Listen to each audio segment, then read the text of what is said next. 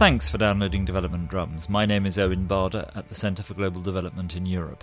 My guest today is Bob Geldof, the singer, songwriter, author and anti-poverty campaigner. In this podcast, Bob talks about his current work promoting investment and jobs in Africa through a private equity company. And we look back at Band Aid, Live Aid and the Gleneagles Summit. Bob addresses with characteristic robustness those critics who say that Band Aid focused too much on Africa's problems and those who say that charity is not enough. This podcast is the full-length interview with Bob Geldof. But I do realise that not everyone wants to listen to an hour and a quarter of me and Bob Geldof reminiscing about Ethiopia or about Make Poverty history. So you do have the option of switching right now to a shorter half-hour podcast containing the highlights from this interview. It's available as a separate Development Drums podcast. Bob Geldof became famous as the lead singer of the Irish rock band the Boomtown Rats in the late 1970s and 1980s, and he starred in Pink Floyd's 1982 film The Wall. But it's as an anti-poverty campaigner that he'll be best known to listeners of this podcast. In 1984, he and Midge Ure brought together a group of musicians under the name Band Aid, which recorded a hit single, Do They Know It's Christmas?, to raise money for famine relief in Ethiopia. They went on to organise the Live Aid concerts in 1985. Since then, Bob Geldof has remained closely involved in campaigning against poverty. I met him in London to talk about his work.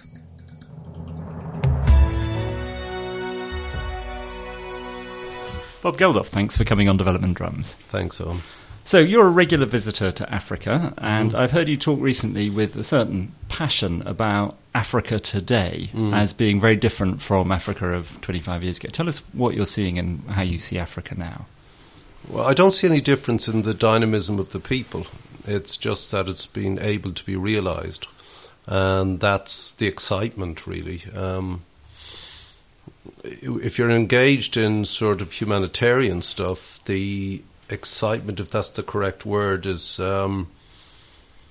being able people to stay alive and advance perhaps the lives of their children through better health or education or stuff. Today it's almost like in the time that I've been doing it, those children are of age and now there's something else. So I remember speaking to an Ethiopian father up in the Highlands and saying, why don't you send the boy to school? And he said, what for? And I said, so he can learn. He said, what for? And I said, so he can be educated and, you know, develop himself as a human and get a job. And he said, what job? Where? And that's less tricky a question to answer today, and that becomes very exciting then for the possibility of that same child. So you're seeing jobs and economic growth across Africa. Is this just... Not across it, but it has a critical mass now. You would see it in spots, and inevitably it'd be the resource spots, the commodity spots, the extractive spots.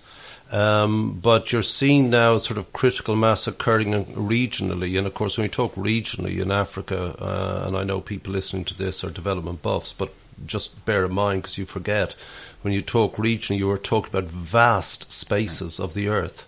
You know, I mean, just the Horn is basically the size of India.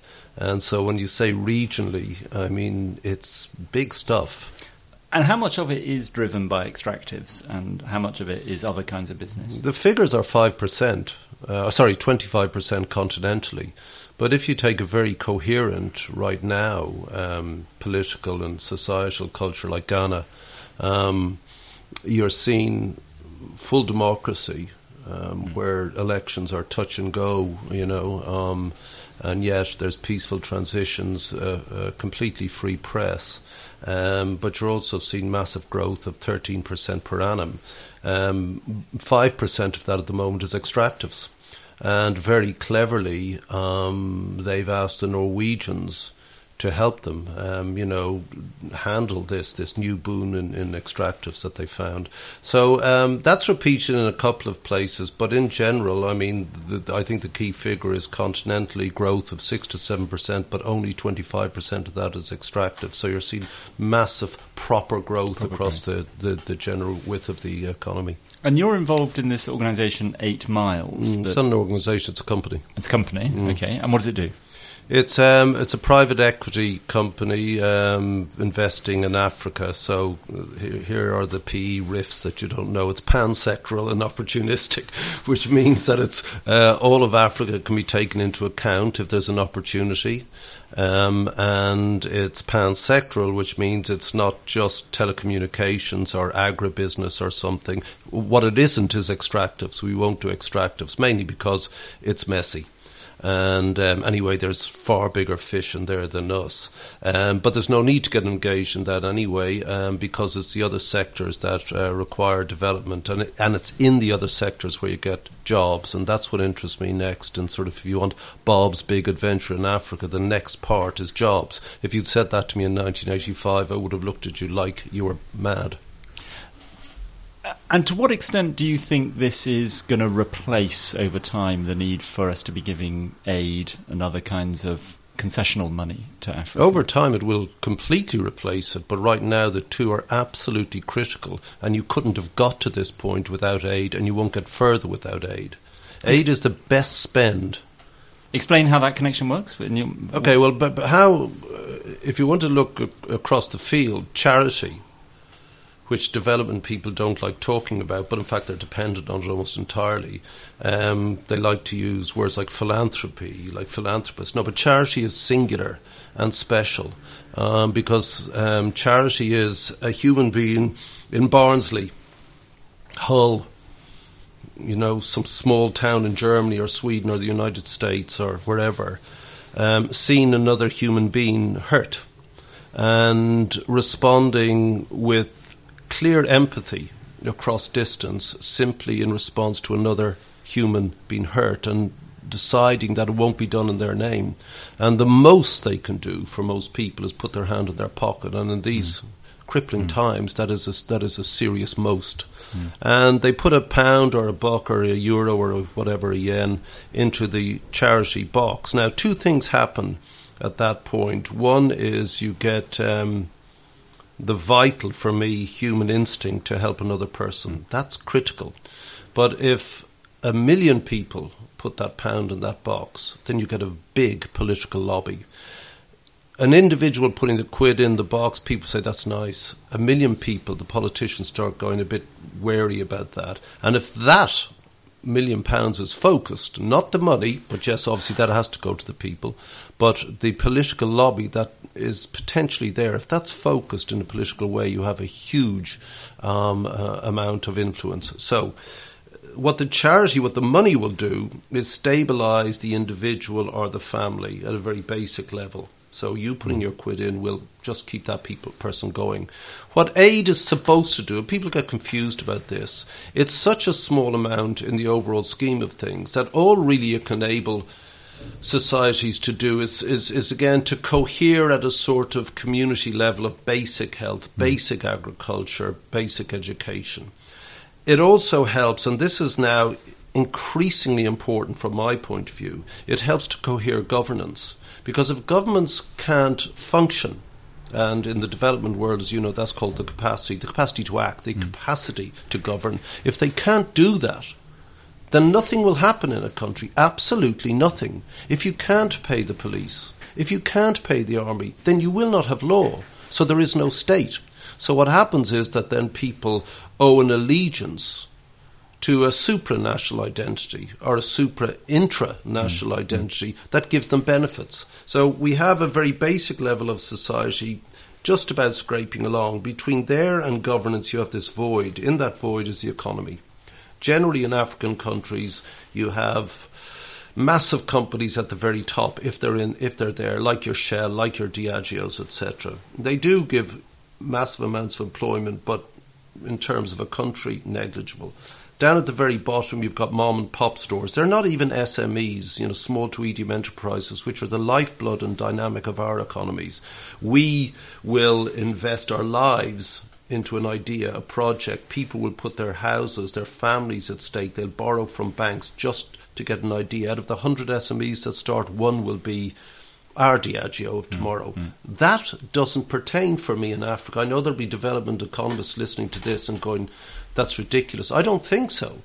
You know, as you know, huge amounts of the continental economy are the informal economy. By that we mean not even your mom and pop stores. The woman selling oil from the olive jars in Nigeria on the corner is street corner stuff. You can't expand out of that. It's survival. It's the urban equivalent of the rural farmer scratching at the soil and never being able to look up and use the creativity in his mind. There's no economy to grow into. SMEs have a chance in us because if you start a business tomorrow, there's a chance that I'll buy your stuff. That's not true in Africa. There's no economy to expand into. So SMEs don't really have traction. For me,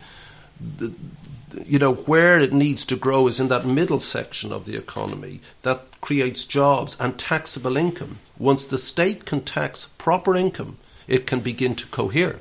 It can pay its police, its courts, its army. It can begin to stabilise. And that to me is really the game. Jobs that'll have taxable income where the state can cohere. If you don't have that, then quite rightly, families will trust themselves. They'll then trust the tribe, the clan, and perhaps supranational identities like Islam or the Catholic Church or something else. So, and 8 Miles is investing in businesses in that gap? In that gap. Typically a 15 to 25 million pound investment. And there are a number of those companies beginning to get traction now.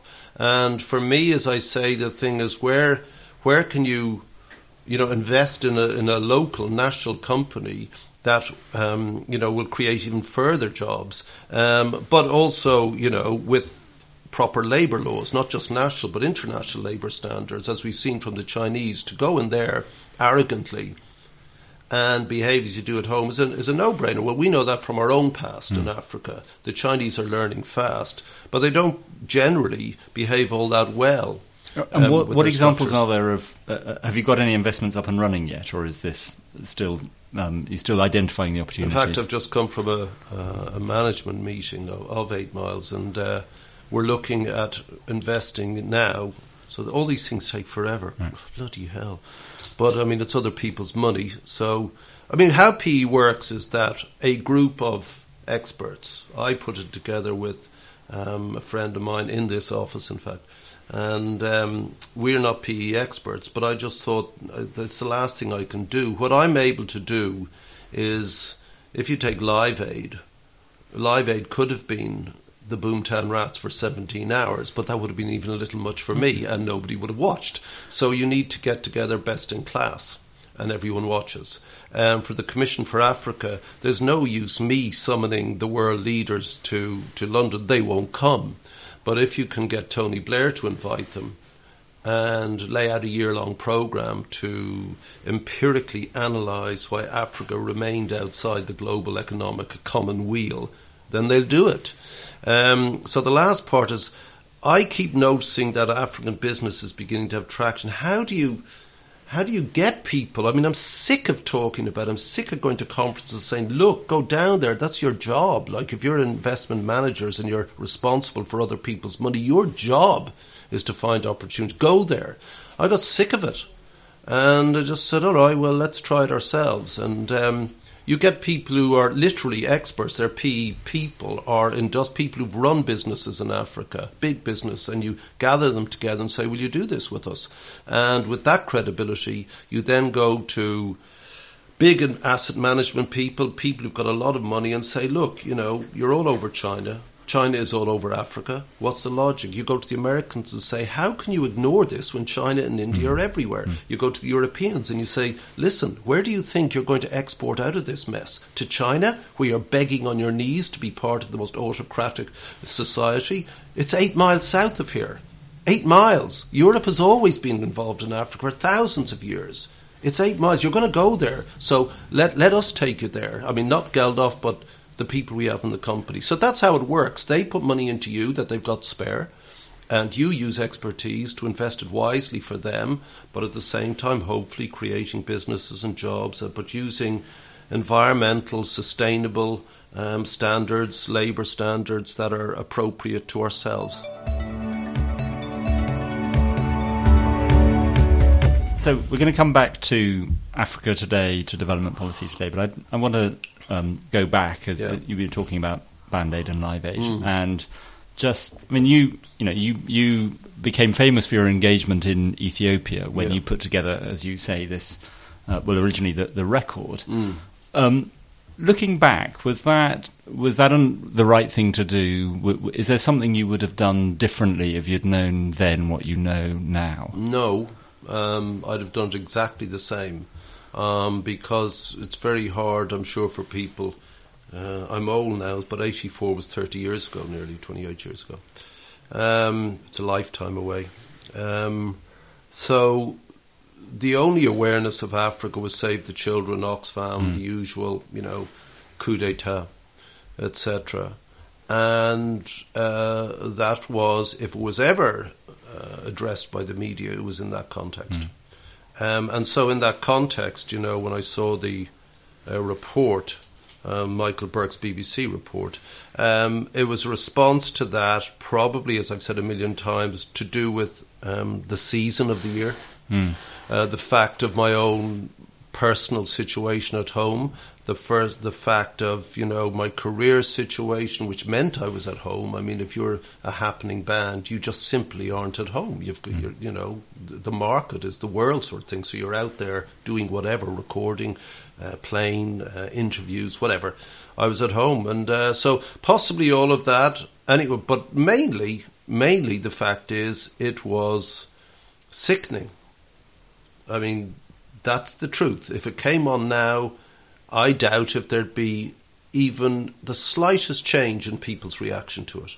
So if people would respond the same today as they did in 84, why would I respond any differently?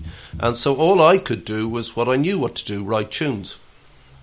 And being unsure about my ability now at this point in my career, I got my friend who had just had a big hit, Vienna, with Ultravox. And using the 10 years in rock and roll where, we were top dogs with the others, I called up friends. Again, it's that thing I said that the Rats doing a Christmas record, it may have dribbled in. I'd have bought it. But. I know, you were our only fan. But, our time had gone. There were new kids on the block with something different to say in the Thatcher era. It responded to the punks dressing down to represent their period and tearing up stuff and, patching the flag together with pins and safety pins and Band-Aids and stuff was an exact replica of, though I don't think any of us quite understood, but exact replica of the country at the time, falling apart, basically stuck together. And the new crowd, the Durans and the Spandaus and the Ultravoxes, were blinged out. I mean, the music was occasionally critical and that, but it was Let's Dance. And so they were the people I knew. They were having hits. I was doing this John Lennon-esque, Dylan-esque message song. I don't like them, but specifically I set out with a Give Peace a Chance or Happy Christmas, War's Over idea in my head. So Feed the World. But if you'd asked me if 30 years later, I'd be still doing it. And Feed the World, Bob, it's Africa that's going to do that, which it is.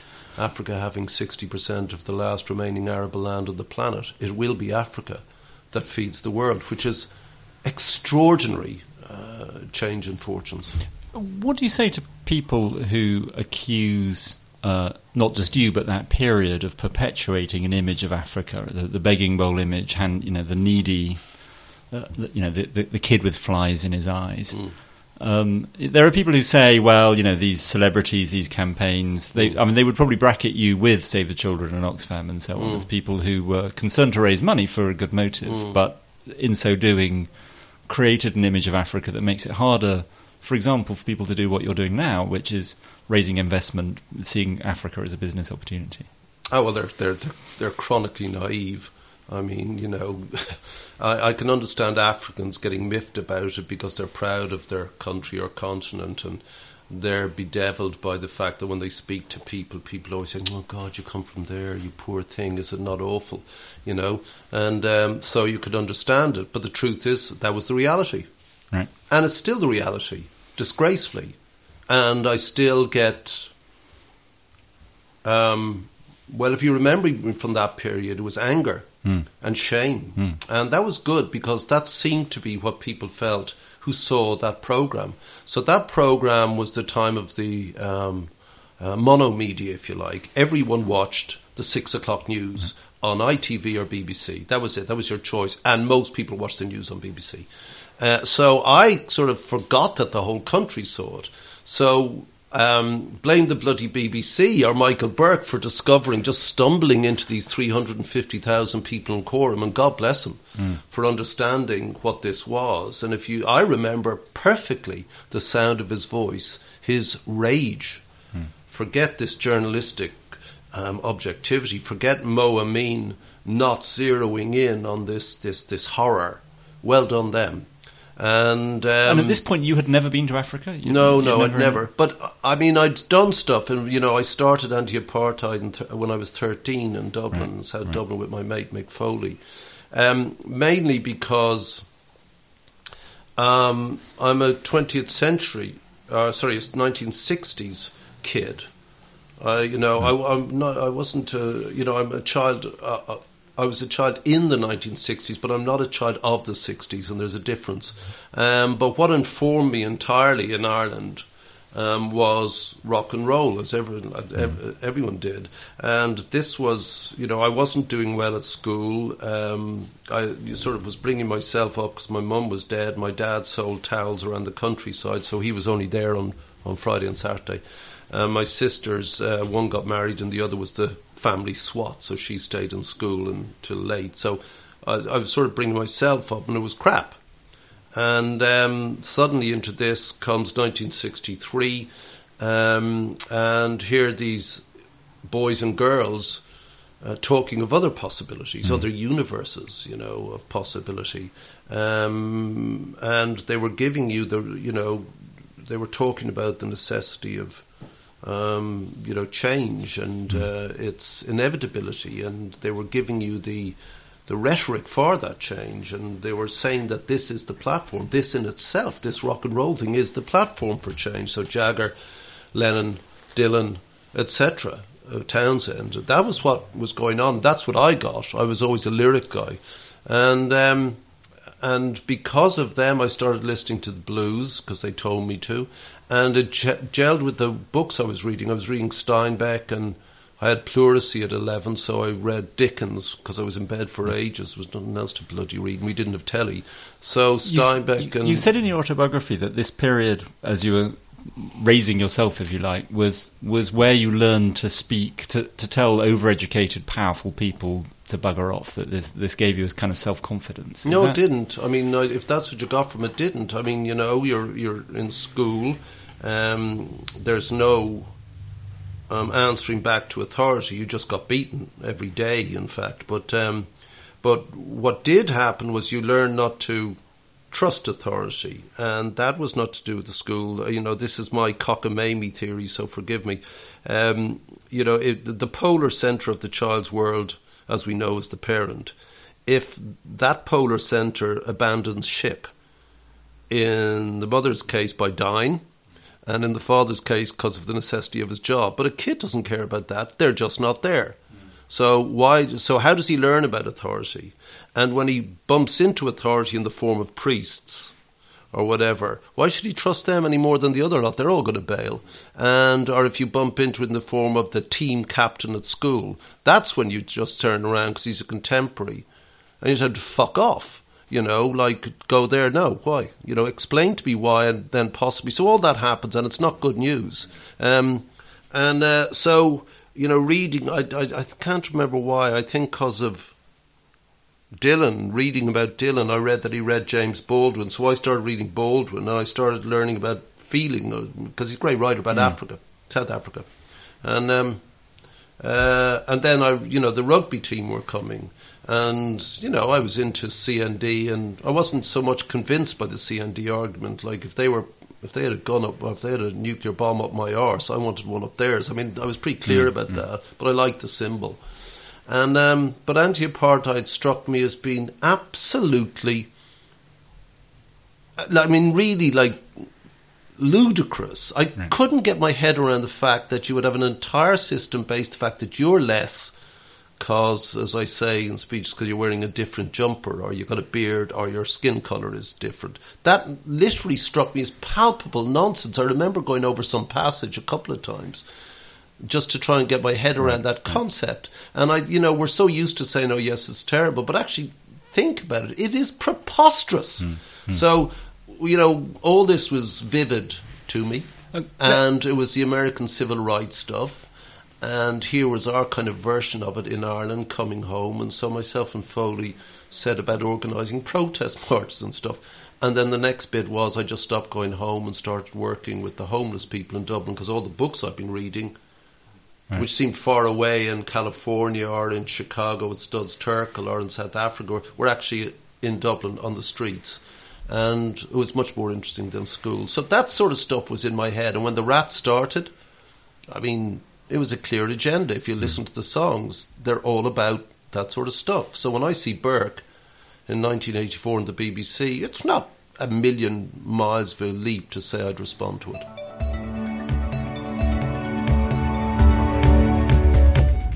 You're listening to Development Drums with me, Owen Barder, and my guest today is the anti-poverty campaigner Bob Geldof.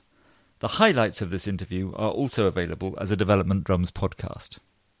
If you enjoy Development Drums, you may also enjoy another podcast from the Centre for Global Development, the Global Prosperity Woncast, which is a snappier summary of some of our development policy work. You can subscribe to both Development Drums and the Global Prosperity Woncast on iTunes, or you can find them on our website at www.cgdev.org. The Guardian newspaper also has a monthly podcast on development.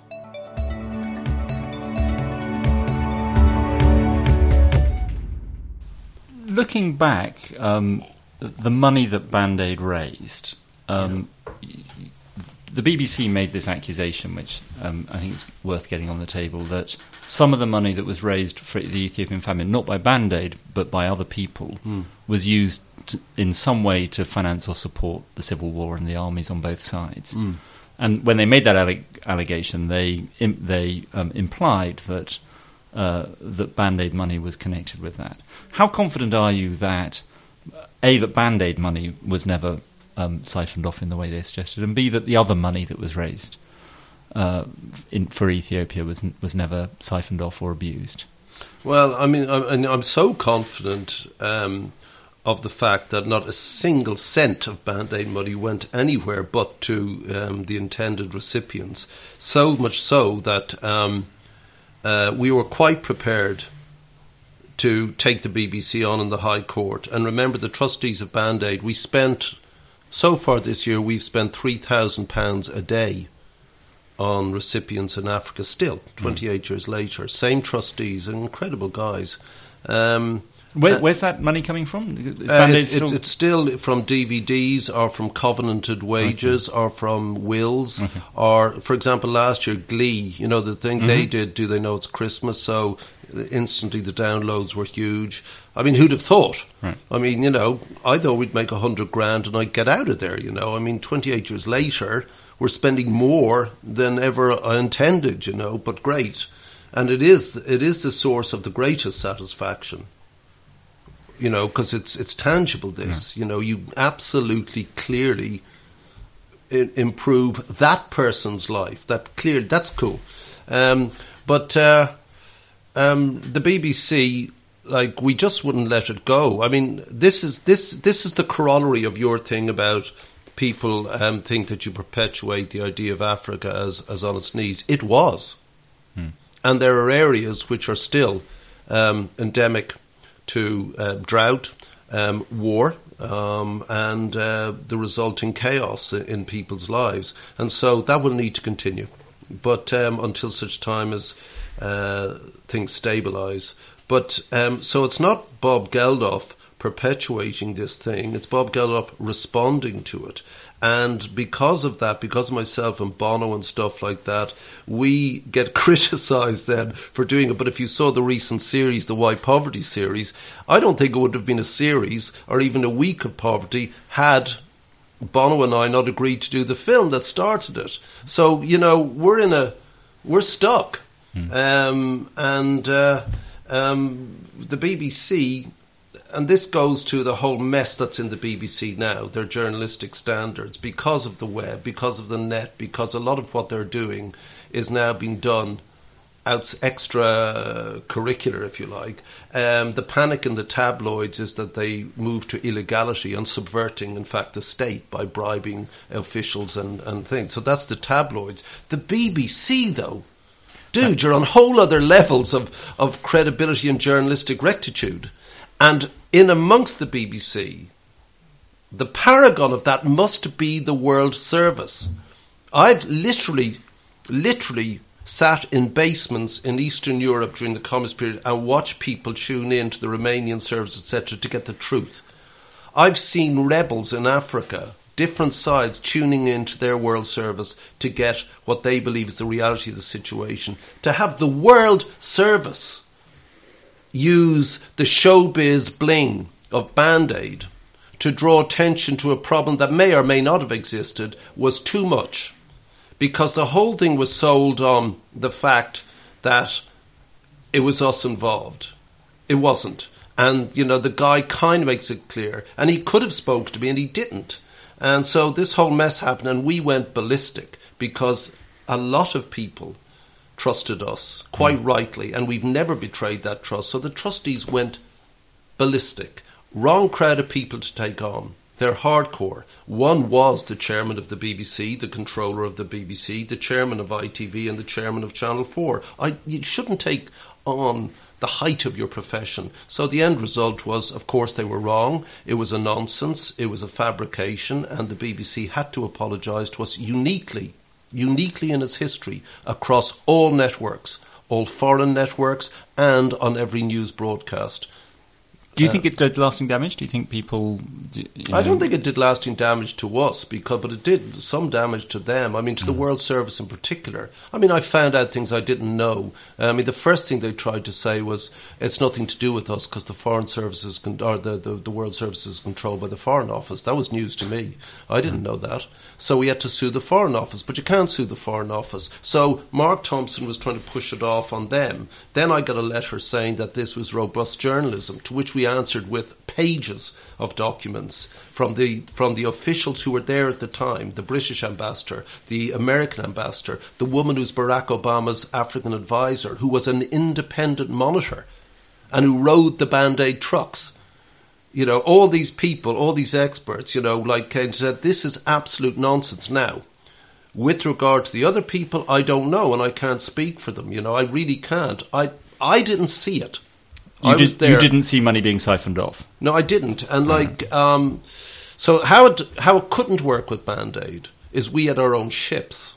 I mean, the BBC filmed them endlessly. We had our own trucks. We had our own jeeps. And what really sickened me was that we had drivers killed during the war. I mean, you were in the middle of the longest-running war of the 20th century. We had our drivers killed in our trucks trying to get food to them. So how does suddenly this stuff get to pay for arms? It was absolutely disgraceful. And I can't answer for the others, you know, but I never saw anything like that. But maybe, who knows?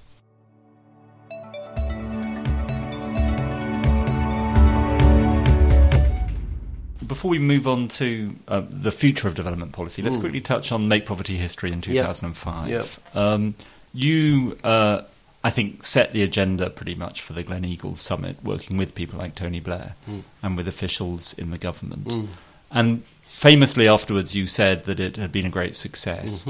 Looking back, do you feel that you might have overstated the success of 2005? Does it? No. In fact, I think I couldn't have known then, but I probably understated it. The turning point, the real turning point, or as Kofi Annan called it, the Rubicon crossing moment, was the Gleneagles Summit.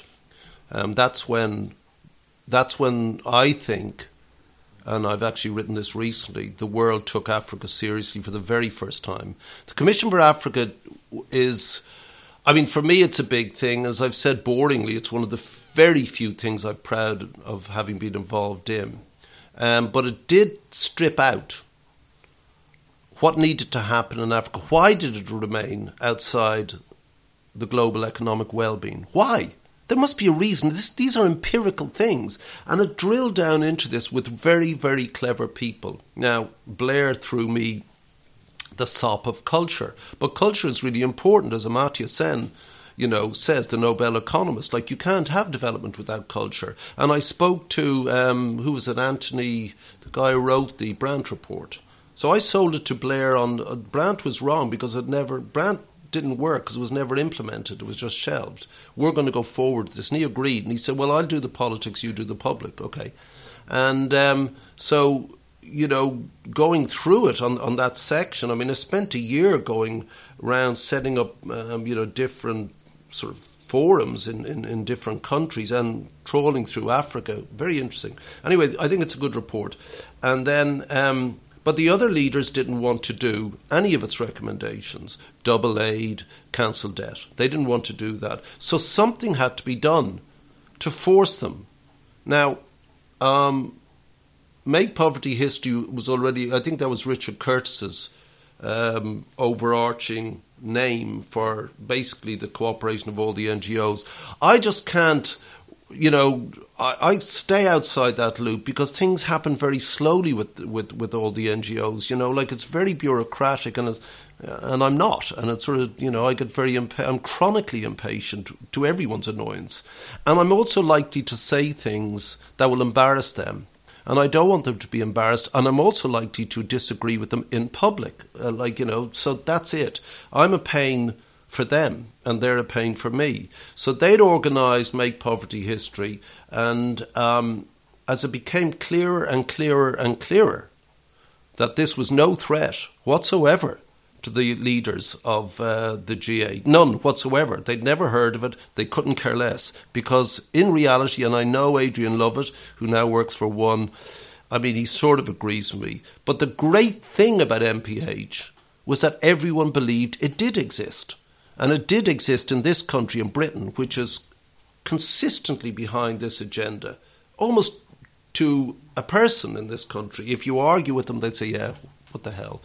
And that's led to consistent political policy, and the consistency of policy lends results, as we can see today.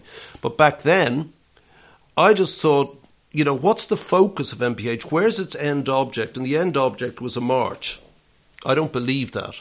You can walk around Trafalgar Square singing, "We shall overcome till you're blue in the face." You ain't going to do it.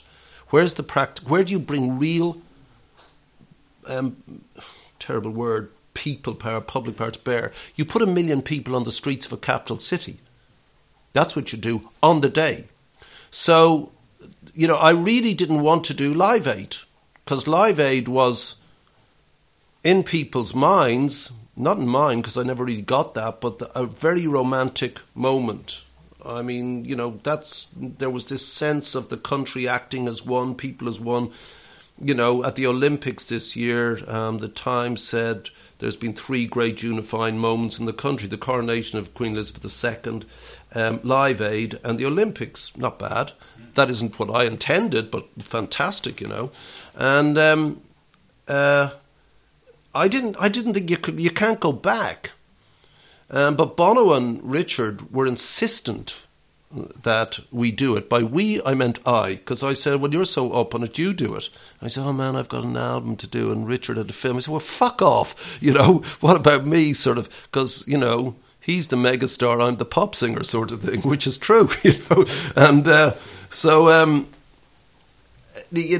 you put together Live 8, which was the concert, 25 years later? It was, but the thing is, it was substantially different, which is why it doesn't remain in people's minds. One, it was far bigger than Live Aid in terms, I think it had 1,100 artists. You try getting that one together.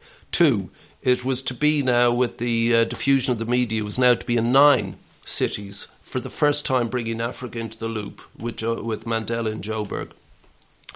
And but you had to fill You had to build public stages across the main thoroughfares in each city and fill it with local and international artists and get 1 million people on the street.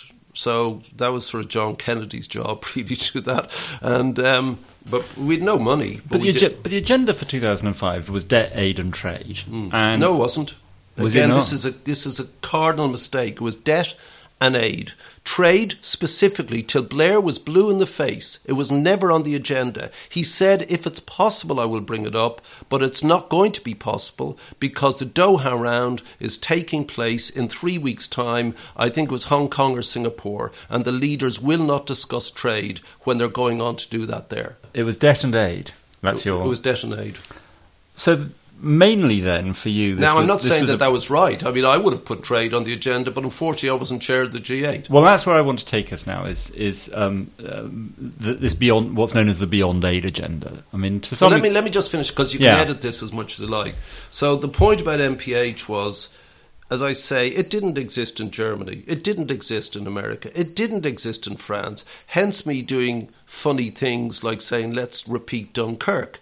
You know, do you remember that? And so, like, the tabloids went ballistic, and I sat in a rowing boat somewhere at some port and said, yes, we're going to bring them all and let the kids out of school, and there was outrage.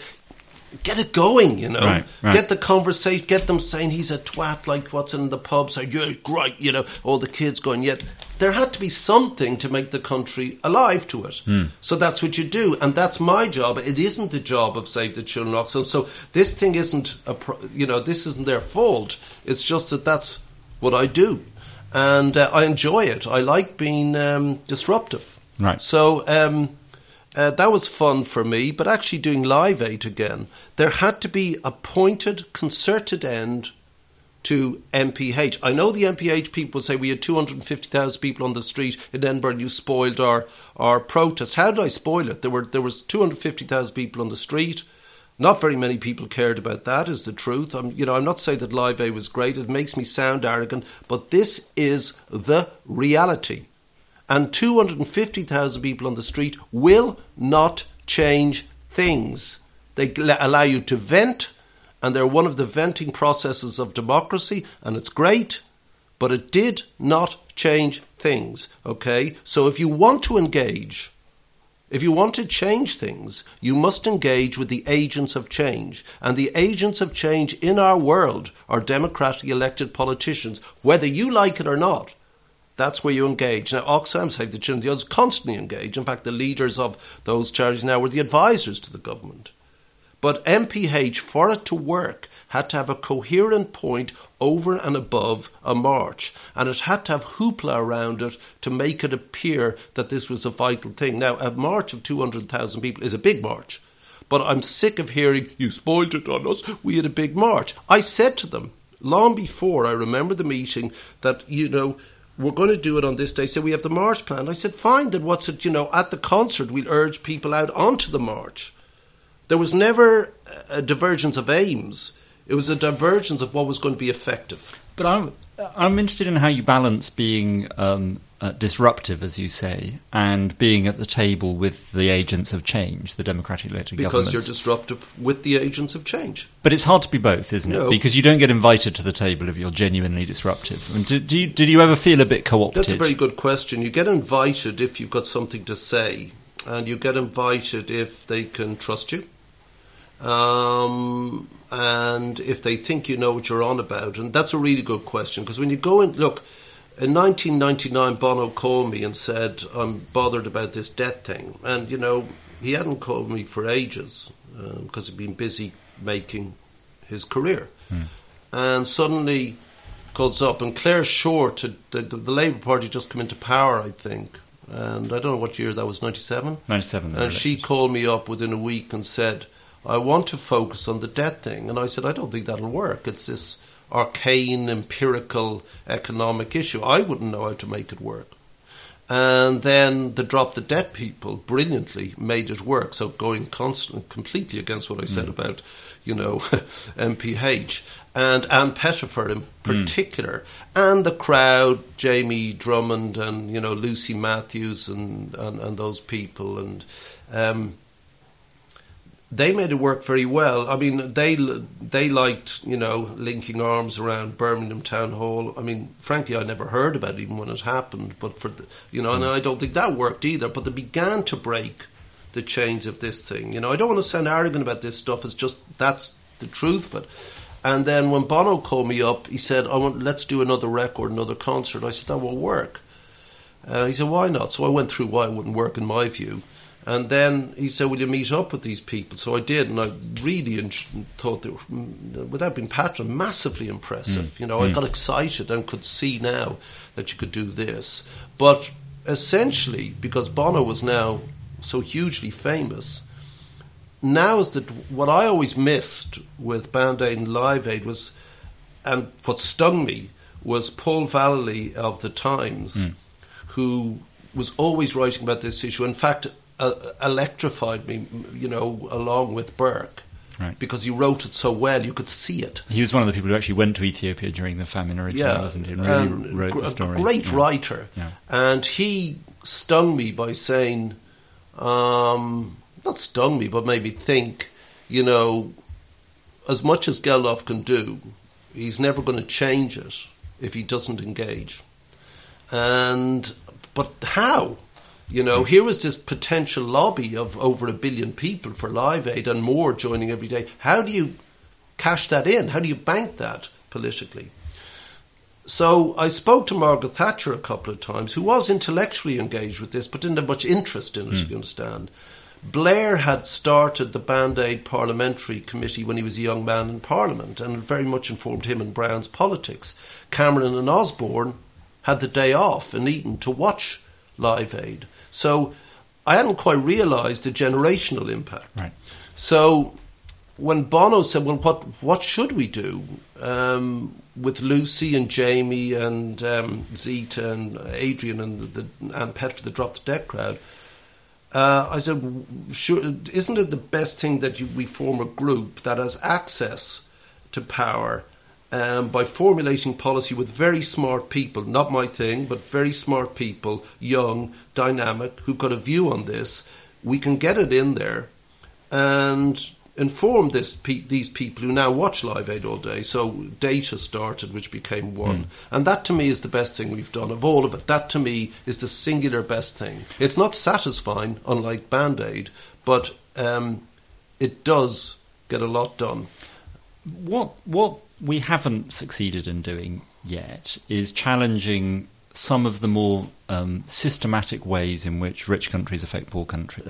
The migration rules, the way our companies behave, the corruption, those kinds of issues. Yeah, we're doing something kind of nice and pretty to raise some money. About that since day one. I mean, this is hard. Well, what progress have we made? What progress has the campaigning that you've done made on those issues? I would argue a lot. I mean, as we speak, the Extractive Industries Transparency International, started by Peter Eigen, and he was chair of EITI. I mean, if you talk to Peter, I was with Peter 2 days ago in Geneva. If you talk to him and said that the Dodd-Frank Act, the Lugar part of that, was going to happen, almost as he suggested it should 25 years ago, he'd have... This is the requirement, just so that people know, that companies publish what they pay. And on a project-by-project basis, which is critical. Right. So institutionally, you are literally affecting vast areas of the economy. And if you do not publish what you pay on a project-by-project basis, dude, you can't list on the New York Stock Exchange. And all of these big extractive countries absolutely have to raise capital on London, New York, and Hong Kong. They have to. So Europe will follow suit, I've no doubt about it, and that's institutional change. In terms of banking secrecy, well, the economic crisis has revealed that. Now that's been stripped down. We've made no progress on the trade rules, really. In the there last hasn't. I mean, but Doha has been a bust, and I don't know how many times I have to say it, and it becomes even. I mean, it doesn't matter whether I say it, but I'm just sick of saying it for since Doha, Monterey, and all the rest of it. And until such time as we take down the CAP and the Farm Bill and all the onerous protectionist treaties, I mean, really the EU is a cartel. It is. protectionism of the end. I want to push you on the idea that those issues, which you are rightly passionate about, somehow get crowded out by the image of we're going to raise some money through Make Poverty History or through Live Aid and so on, and we're going to give money to poor people. No, but that's wrong. Again, you're playing that trick. We raised money through Live Aid. Through Make Poverty History, we raised the issues. And so that's the key difference. Live Aid, we needed to get money instantly and to draw attention to the potential death of 30 million people. Now, dude, even now, if you ask me, Bob, number one, should we immediately start stripping down the institutions, or should we instantly try and stop 30 million? Well, the first thing is to stop the 30 million. And so by making this big hoo-ha, the powers move to try and prevent that. That's first. With the lobby created by Live Aid, you then go to try and push the political envelope. But it took 20 years, one, for the issue to become the norm in political circles, a vital one. And then as globalization happened anyway, through new media, then it became even more critical. So trade barriers began to fall in certain ways, but never against Africa. So why? What? So in 2003 you say, can you go through this and find out what is the logic behind this? That was the Commission. Now we've come through that. Let's make it official G8 policy, starting with the first thing, doubling aid, and the second thing, institutionally doing away with unpayable debt of the poorest countries. So you begin to unpick gradually. You can't just say, this, that and the other. You pick, unpick. And it will happen. And as Africa grows as a result, in my view, of the G8 in 2005, cancellation of debt, critical. So we know the figures, how many children went to school after that, etc., etc. Doubling of aid, 62% of that was achieved. Is that important? Hugely important. Two other factors since 2005. Massive amounts of Chinese investment to power the globalised world into Africa. And fourthly, and most importantly, and critically, something that I think has bemused the community, so to speak, has been mobile connectivity. Right. The distribution of mobile phones is the single greatest factor in the economic takeoff of Africa. So once you add more aid occurring at, as I said, the very base level of society, being able to enlarge capacity in African governments, married to huge inward investment from the Chinese, and can I say Britain's foreign investment is 20 times that of Germany, 20 times, 4 times that of the United States. So Britain's in there competing. But you had this massive inward investment, stabilising a community, you began to get traction. And post-war, in Africa, this vast, again I come back to that, because you must understand, I know the development people do, but really understand it, 11 cities of no more than 100,000 people in Africa post-war. So the distances were so vast with no infrastructure that they couldn't trade. Now, with connectivity, you have virtual infrastructure. They began to talk, they began to trade, there was cash around.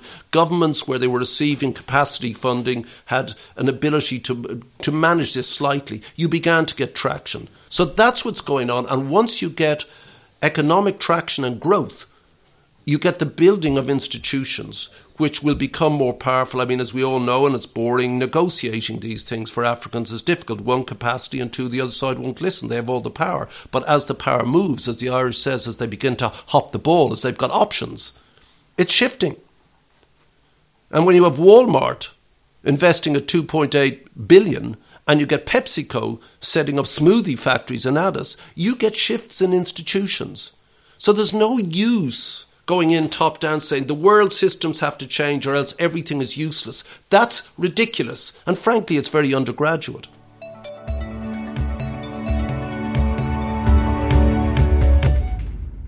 So we've now got 2013, the UK once again takes the chair of the G8, I think for the first time since 2005. If you were advising, as I'm sure you are, if you're advising people in number 10, what should the G8 focus on in 2013? I'm not advising because I can't advise, I'm not expert enough. What I will go in and say is there's the ability, there's the, if I saw these guys at the very beginning, there was no guidance. I just bust these things. So I'd go and see a leader, and I'd have a list of 8 things, and I'd make sure that people know I was seeing an advisor. So post live ed, it's rah rah rah. So the media are going to come. 5 of them were impossible, but I wanted them. 2 were viable but difficult. 1 was a certainty. They had to give me something. Okay. That sounds like big-headed pleas. It was nothing to do with me. It was to do with the profile and the fact the media were outside the door. And so you'd get something from all of these meetings. And that's the thing. You must get something from them. Or else what's the point? What's your list of 8 for I don't have a list of 8. Certainly the need now is to get the British government over the line with the 0.7 agreement. This will be historic. I mean, genuinely, for people who are listening to this, and maybe you've passed on already assuming that we're going to get the positive, but think about it. In the worst economic time, this government, of all governments, is holding their feet to the fire. We've got to get them over that line in the face of massive attacks from people who argue emotionally rather than practically. There is no question that for Britain, this consistency is the best use they've ever had of soft power. And the cost is utterly negligible. If you're thinking of building a couple of aircraft carriers, fine, that's cool. But in the modern world, what are they going to do for you? But in the modern world, the small pop of 0.7, which is what, £1.30 is it per person? 1p. It's less than a penny for every pound of national income. So what do we get from it? Vast. We get huge. We get massive influence in the continent that will by 2040 absolutely be amongst the polar economic places in the planet. There is just no question of that. Maybe before then. So you get a big say. Our business people, as I say, at 20% foreign direct investment, 20 times more than Germany. This is great stuff for Britain. Not only that, it's what the British people decided to do on a long-haul crusade. And it's been, part of our job and the others to keep everyone alerted to it. And frankly, most people go along with it still. So that's the first priority, to get to there. That leadership, should it happen, will probably trigger a response from the others. So we've got to now make sure that it does. We're going to try some, bread and circus stuff. There isn't much appetite for it in this current climate. I'm, always sceptical of it anyway, does it work? But, holding arms around the Birmingham Town Hall seemed to have an effect. The march at Edinburgh, people who took part in it, amazing. That's a lot of people. The million people who showed out in the streets of Berlin and Paris and Rome and Philadelphia and London and Tokyo, etc., that worked. So yeah, it does work. We'll be pushing obviously for the extractives bills to go through Europe, to stop Europe cutting, let's say, the usual stuff. But what the overarching arguments about institutions and stuff, it follows from these. Because if you alter the stock exchange and you alter the institutions that are being built in Africa, and really Africa needs institutions, because you cannot get coherence in a state without the institutions. But you will not get institutions if the state is weak. Institutions often are organic unto themselves. The law takes place around what society is doing, and institutions form around that. Do you ever worry that foreign intervention undermines those institutions, that by providing aid in some way that we... No, because aid is too tiny for it to prevent it. Even in countries that are very highly aid dependent, places like Rwanda and Ethiopia that receive a large proportion of aid? I would argue that, but this aid dependency thing is a complete myth. Again, it's the naysayers. I mean, dependent on it, Rwanda? No, they take a body blow. But, I mean, while they're trying to build, their institutions, and you could argue that Kagame has done a good job with Parliament, etc., and you also have, what he's been messing around with in in the Congo. So do you think it was the right decision for the British government to Yes, I do. to stop aid to Kagame? Yes, I do. Yeah. I mean, it isn't the end of the world. Was it 27 million? But it makes sure, Britain has been a good friend. But the thing is that, is it right to interfere? No, but it's probably right to withdraw and to show your displeasure and say, this can't be serious.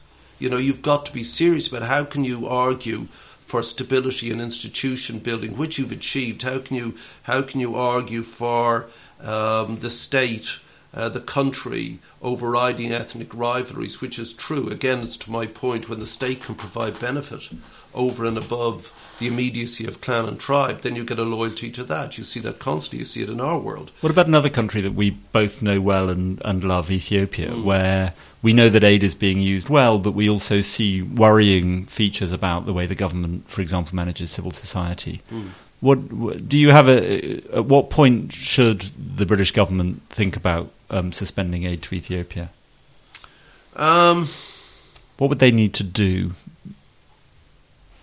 I think they've got to manage the country to an economic state where it's not where the government feel confident, whatever political system they so choose unto themselves, or the people decide what political system they want. They feel confident enough that that they're less afraid of civil society. I mean, it goes so much against the grain of what the government want to do. It's this constant thing with Meles, this highly intellectual political brain, and yet he did the most preposterously naive things. I mean, it just didn't factor with, the person. And constantly you would argue against the detention of journalists or civic society, or what's the problem with NGOs? They're telling us they're interfering in our country and stuff like that. There's too many of them. Yeah, but, that's diminishing returns. Were the country stable and economically growing, NGOs are no longer necessary, etc., etc. So you're constantly engaged in these arguments. You never get close, or you get close enough so you can engage them openly. I mean, really openly, and all that implies. But there are lots of people who worry that we, while you have governments that are grappling with these things and sometimes coming up with what seem to us not only naive answers but really quite dangerous answers, that we should not be giving aid to those countries. That just as you say, you agree that we should. It depends on how egregious it is. I mean, there's such a double standard applied to Africa, as the Africans themselves constantly argue. We beg and we grovel towards the Chinese. 13% GDP corruption. So people always ask about corruption. We're not giving them aid, right? Well, we were. Until a couple of years ago, and we were giving India aid, still are until a couple of months from now. And we have full diplomatic relations, and here's an autocratic society unto the nth, our government to the nth, complete human right deniers, won't have it at all, utterly corrupt in their business practices, commercial laws, whatever they decide it is that day. We beg to get in. We say nothing. Why? Because it's in the interests of UK Limited or whatever it's called. But the existence of double standards is not a reason to do the wrong thing. If people think, I was interested that you think it's a good idea to suspend aid to Rwanda. So yes, it does suggest that there's some level at which you think we have, the obligation to send the right signal. It doesn't make any. You've got to remember that it doesn't make any difference to them. They are not aid dependent. Who's aid dependent at the moment? If it doesn't make any difference to them, why are we giving them aid?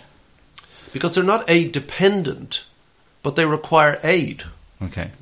There's a huge difference. But no, what my worry is that if the aid is making a difference and we've suspended it, then that must be doing somebody somewhere some harm. It is doing harm, but it's mainly doing harm to the ability of the government to function within that society in a coherent way that enables growth and development. Okay. And that is not a good thing. But the amount of aid we give at 27 million is not going to break the Rwandan bank, nor is it going to make them stop misbehaving in the Congo, where the upside of that is far greater than the 27 million we have. But, This somewhat connects us to David Cameron's story of the golden thread, this idea that there are certain institutions that every country needs to have if they're to be successful, thriving economies. And that's a good idea. I mean, I keep thinking of Rumpol's golden thread, unfortunately, when I hear of it. But But you're broadly sympathetic to this idea that we ought to be advocating for these kinds of institutions. I really think that the lack of institutions is a huge problem. And to the World Development Movement's point, and I agree with them, that the institutions we have, are purposefully set up to benefit us, even if we didn't specifically target weaker countries, though sometimes we specifically did. They have to be taken down, particularly given the current economic crisis we find ourselves in. It is only through trading, fair trade, that we equalise these things. So yes, institutions. I've just come back from the Africa Progress panel.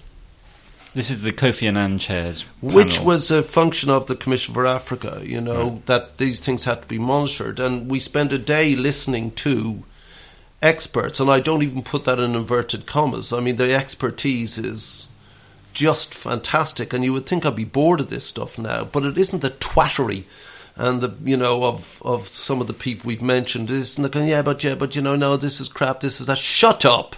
I mean, we're talking about real, serious, in their expertise, and you listen to a day of this, and largely the talk was, around the extractive industries, etc., but it led instantly to the lack of institutions or to institution building. And all that they talked about in the end came down to, but how is any of this possible without leadership, without proper leadership? And there is such a dearth of it in Africa. And that is a result of lack of institutions. If you have a disinterested civil service, one of the key institutions to just the capacity to manage a country, its growth, its development, its law service, where do you go? But if you can't pay the civil service, or as if there is a civil service beholden to one group in society, so even things as simple as this, but it isn't any use for one NGO, a think tank NGO, a theoretical NGO, to start going on unless you pull apart the thing. How do institutions get built? How can they get deconstructed so they don't do harm to the local people? All those things need to be looked at. Boring, time-consuming, but political. Not boring, I think. It will only happen if you engage at a certain level in politics, where you lay out policy, where you can unpick it and disentangle it and say, there's no downside to this. In fact, hey, look, it's upside. So even still today, the Common Agricultural Policy, which was so egregious to the British in 1984 and 1985, was part of the killer in 84, 85, and still is. And still is a vital argument last week with the European budget. This has to be taken down. So it is institutionalized. We are loath to take apart our institutions in equal proportion to how difficult it is to build them in poorer countries. But it is the function of all this, and if you talk about the last 28 years from a personal point of view, it is about that. It's about development and growth are part and parcel of institutionalization. Finishing up, you talked about the last 28 years from a personal point of view. Presumably you didn't imagine that this would be something you did for the next 28 years. No, it bores me to death. So what is it about? Because a lot of other people who've got involved in celebrity pop songs and things have done their pop song and moved on, and you've stuck with it. What is it? What still draws you into this? Why are you still involved in this issue? Why haven't you just walked away? Because you can see things changing. Were it just futile, you just stop. I mean, you bang your head against a brick wall, eventually you've just got a mushy forehead, But it turned out the brick wall is malleable. It was made of some other material. And so you push, you articulate it. And that's the only advantage that we have. You articulate it. Speak truth unto power without question. Speak truth about power to those who need to be told about it. And so, people say you're compromised. No, I'm not. I haven't once been compromised. I'll say exactly what I believe to whomever. And if you don't like it, cool. I mean, the common currency must be, oh, fucking get off from Terry, yeah, what can? Yeah, he's a camp, but I mean, fair enough. You know, I mean, that's got to be it. Part of the job is to provoke arguments in the pub. I mean, literally people get bored of me saying, how do we get them to talk, how do we get them involved in the pub? You get in a rowboat and you pretend you're going to row people over from millions of Germans and French are going to descend on Edinburgh. Of course they're not, but, you know, people laugh and so you get them talking. And it is that. It becomes vital. It goes into the home. I remember School Aid. The issue was to get it into a kitchen. Get it into a kitchen so you see the connection between Hull and Harare. Get it in the kitchen. So that's it. And that's it. That's what we do. You know, we talk about it. We articulate, hopefully, sensibly arcane issues that only remain inside the sort of developmental vacuum. And within the developmental vacuum, it's to try and make the argument less than the echo chamber of your own prejudices. Bob Geldof, thanks for coming on Development Drums.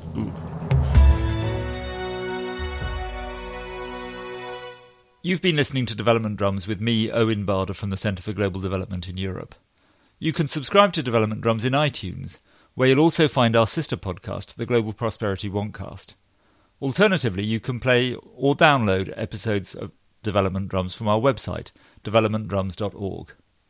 Finally, please visit our Facebook page to see which guests are coming up and to put your questions to them. And the feeling that it's hopeless gets so huge it overwhelms. But as we crawl through every hour, so the days go round again. And I look at all their little heads, so full of lies and pain. And I wonder if you knew just what you did, would you still do it just the same? But you know